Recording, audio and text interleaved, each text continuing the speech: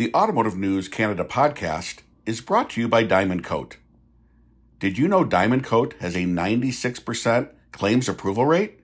This translates into happy customers and repeat service business. But really, you get much more when you become a Diamond Coat dealer. Advantages like in-house chemical manufacturing, product fulfillment, bilingual claims support, and a highly experienced team with decades of F&I experience. Visit diamondk-o-t-e.com to get started. Diamond Coat, we've got you covered. Hi, everyone, and welcome to the November 4th, 2022 episode of the Automotive News Canada podcast. I'm your host, Greg Layson, the digital and mobile editor at Automotive News Canada. My guest today is concrete evidence that this is no longer your father's automotive industry. It's become much more than stamping metal, making parts, and assembling vehicles. Today, we're going to talk connectivity. When will fully autonomous vehicles finally arrive? What are the hurdles they face in Canada? And what's being done when it comes to safety and self-driving vehicles? All that and more when we hear from TELUS Vice President of Technical Sales and Connected Car Specialist, Hanif Dattu, on this episode of the Automotive News Canada podcast. Hanif, thanks for joining me on the podcast this week. Thank you. Glad to be here. It's great to have you. You recently spoke at the Automotive Parts Manufacturers Association conference in Windsor, Ontario. What was your message to suppliers in attendance when it comes to connectivity and the future of autonomy? Well, first, let's acknowledge the APMA and celebrate them. I mean, established in 1952, been around since the Autopac days, proponents of free trade, represented the heritage of innovation in Canada that we're all fortunate enough to be heirs to. So we were deeply impressed with people that you know, like Flavio, Lauren. They made it easy, and their enthusiasm about this project was just infectious. So, you know, as we thought back to the Avro era, and we loved the name, we just felt that deep resonance with the Canadian psyche was something we wanted to be part of. And so the talk I gave was really about how do we scale innovation in Canada? Because this is the challenge we have in a country where, we're constantly having to overcome productivity deficits to Canadian industry, where our firms are smaller, our market is smaller. The conjunction of innovation, diversity corridors is limited, and risk appetite is lower. So it was really thinking through how do we actually get scale in our businesses and get outside of the Canadian market with great ideas like Project Arrow. What's your role specifically in Project Arrow? Our role is really about, connectivity services for the Arrow, infotainment requirements. In Canada, we're privileged to have one of the fastest networks in the world, and TELUS is the fastest in Canada. So, and that's evinced by our many awards. And, Canadians take that network quality for granted, but we've always seen our network as a thing of beauty. And for us, it's handcrafted by our radio frequency artisans who are just focused on obscure things like latency, jitter, packet loss. And the opportunity to jam with other craftsmen in the automotive industry was something we just had to be part of. As this auto industry rolls toward fully autonomous vehicles, whenever we get there, and we'll talk about that in a bit, I'm curious what type of challenges AVs face in Canada in particular. We are big, we are sparsely populated once you get further away from the border. What is out there that needs to be overcome? You've hit the nail right on the head, right? So, but maybe we'll just broaden it a bit. So in this area, we look at the ACES framework, right? Autonomous, connected, electrified, and shared. So challenges in Canada are not just in autonomous, right? They're also very much, and the challenges we're dealing with right now around getting EV charging stations out into the marketplace, right? There's got a lot of level 2 and level 3 charging stations have to get spread across the country. And as you said, this is a big, sparsely populated country, and we've got about 1.4 million kilometers of roads in Canada relative to the US, which has 6.5 million. But some of our communities are not even connected by road, right? There are ice roads in our country, and connectivity on that is a problem. We have to get beyond the Trans-Canada Highway, and that creates challenges for electrification, connectivity, and autonomy.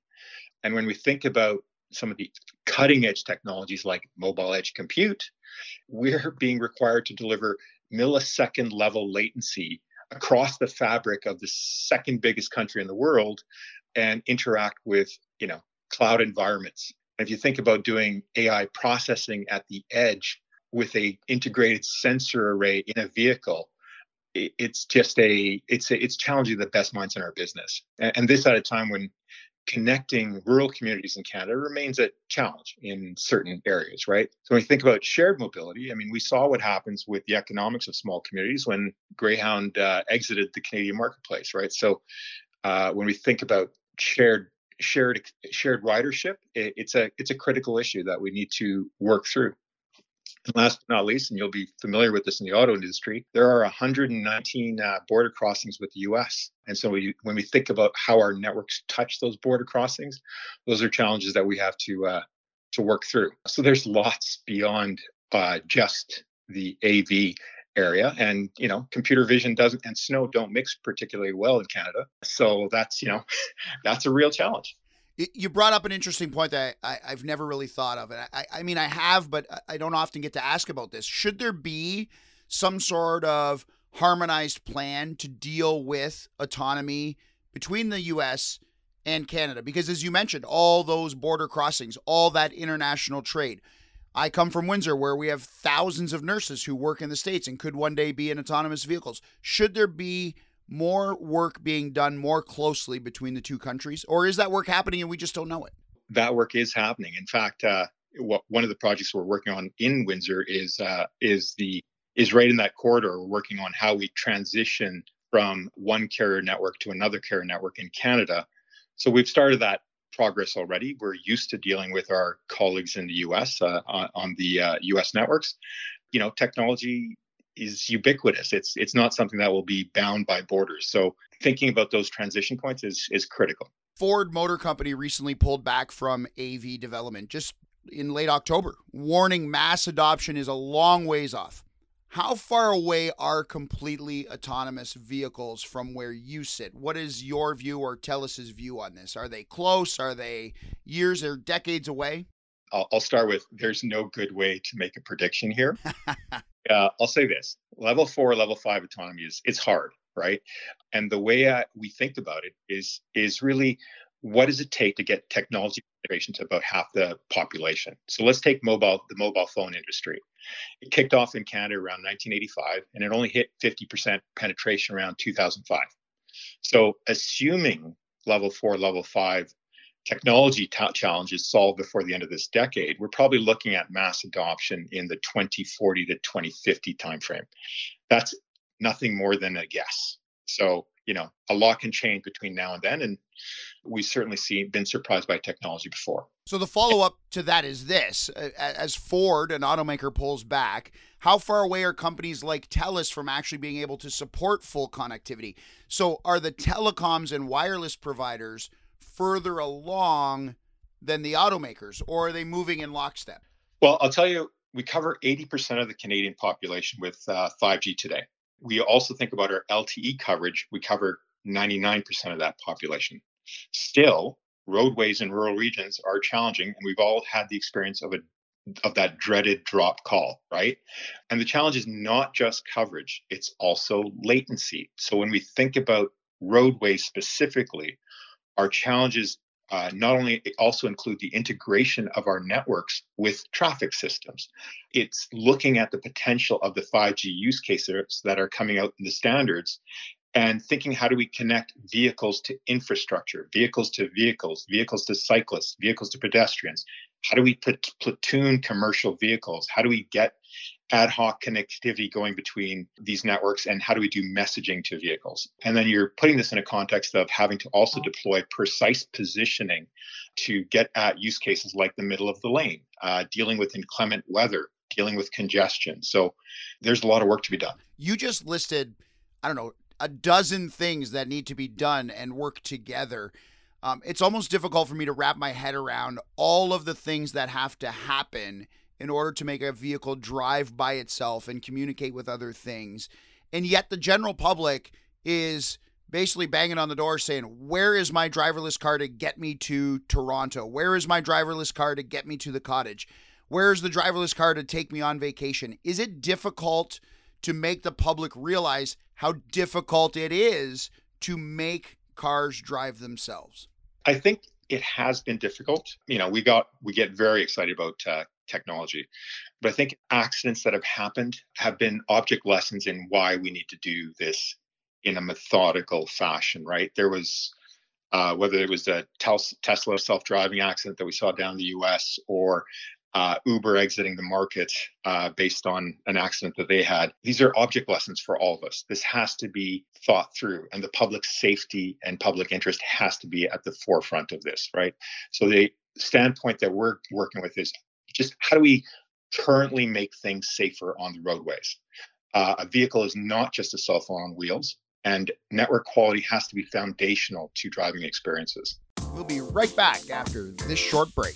If you're a car dealer today, odds are you're facing a lot of new realities when it comes to reaching your customers. With inventory shortages, a shift towards buying cars online, selling a new vehicle isn't easy. Every touch point counts, whether it's online or in person. Let Diamond Coat work with you to make those kinds of connections in this ever-changing world. Diamond Coat is committed to our dealers by partnering with national digital retailers, making it simple for you to include our products onto your website, completing your end-to-end digital retail offering. We will work with your team to ensure your F&I product suite is complete, driving customers back to your dealership for test drives and finalizing the deal. Enabling a smooth transition online to an in-person visit is the kind of commitment that has made Diamond Coat Canada's most trusted warranty provider for automotive dealers, manufacturers, and customers alike. And remember, Diamond Coat offers the most comprehensive line of products and programs, all available through one company, a true one-stop shop. For more information about our products, visit diamondk-o-t-e.com. Diamond Coat. We've got you covered. Welcome back to the podcast, where I'm speaking with the Vice President of Technical Sales at TELUS, Hanif Datu.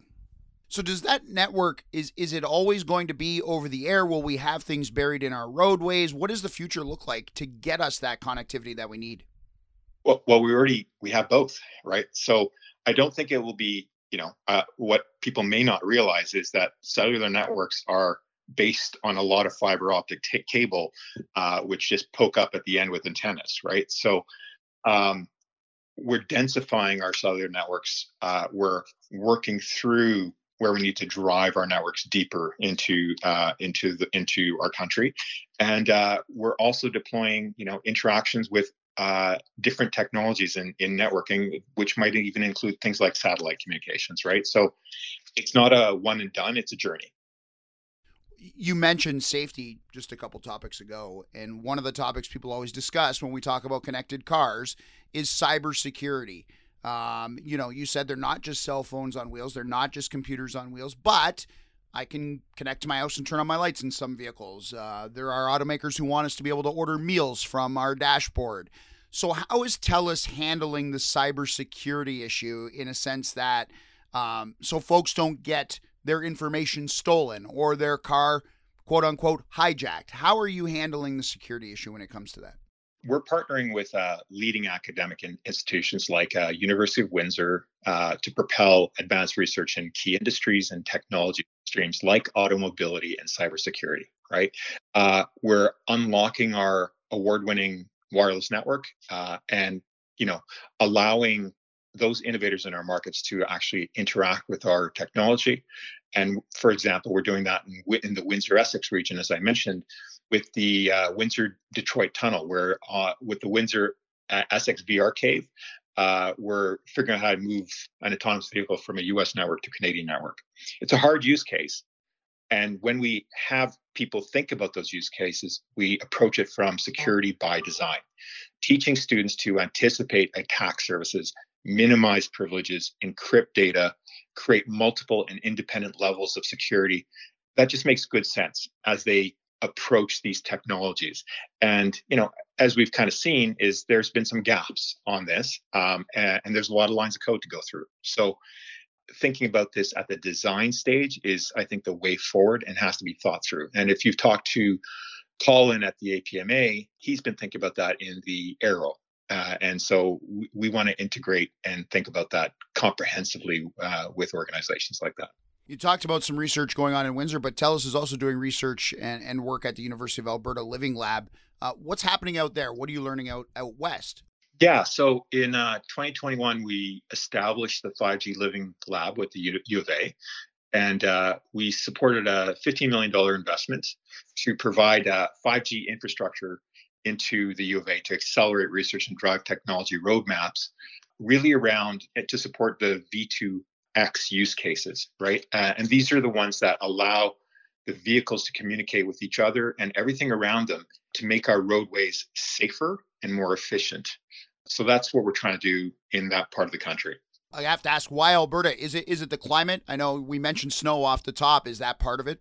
The nice thing about some of the Alberta roadways is built a bit later. They are more rectangular in orientation, and so easier use cases to work through and work the bugs out of. Well, I spent a few years in Alberta as well. Love it, and I'm an Oilers fan, so whenever I see Alberta pop up, I've got to ask about it. So, and you and I have talked about it before we started recording. This industry is nationwide now, isn't it? And this is sort of an example of that, where you're doing research in Windsor on one thing, research in Alberta on another. How broad is your research and this industry, and how big of a part can everyone or every province play in this? We've got use cases across the country, right? And we're seeing 5G just explode in terms of people's ideas, right? Whether that be considering how do we tackle wildfires happening in BC to, use cases like autonomy, drones. I mean, it's the creativity of Canadian industry is really what we want to enable here.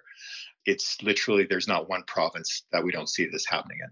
You also have an agreement with GM Canada to connect Canadian GM drivers. That agreement is now in its second year. How's that going, and what are you learning in that project? What's that one about?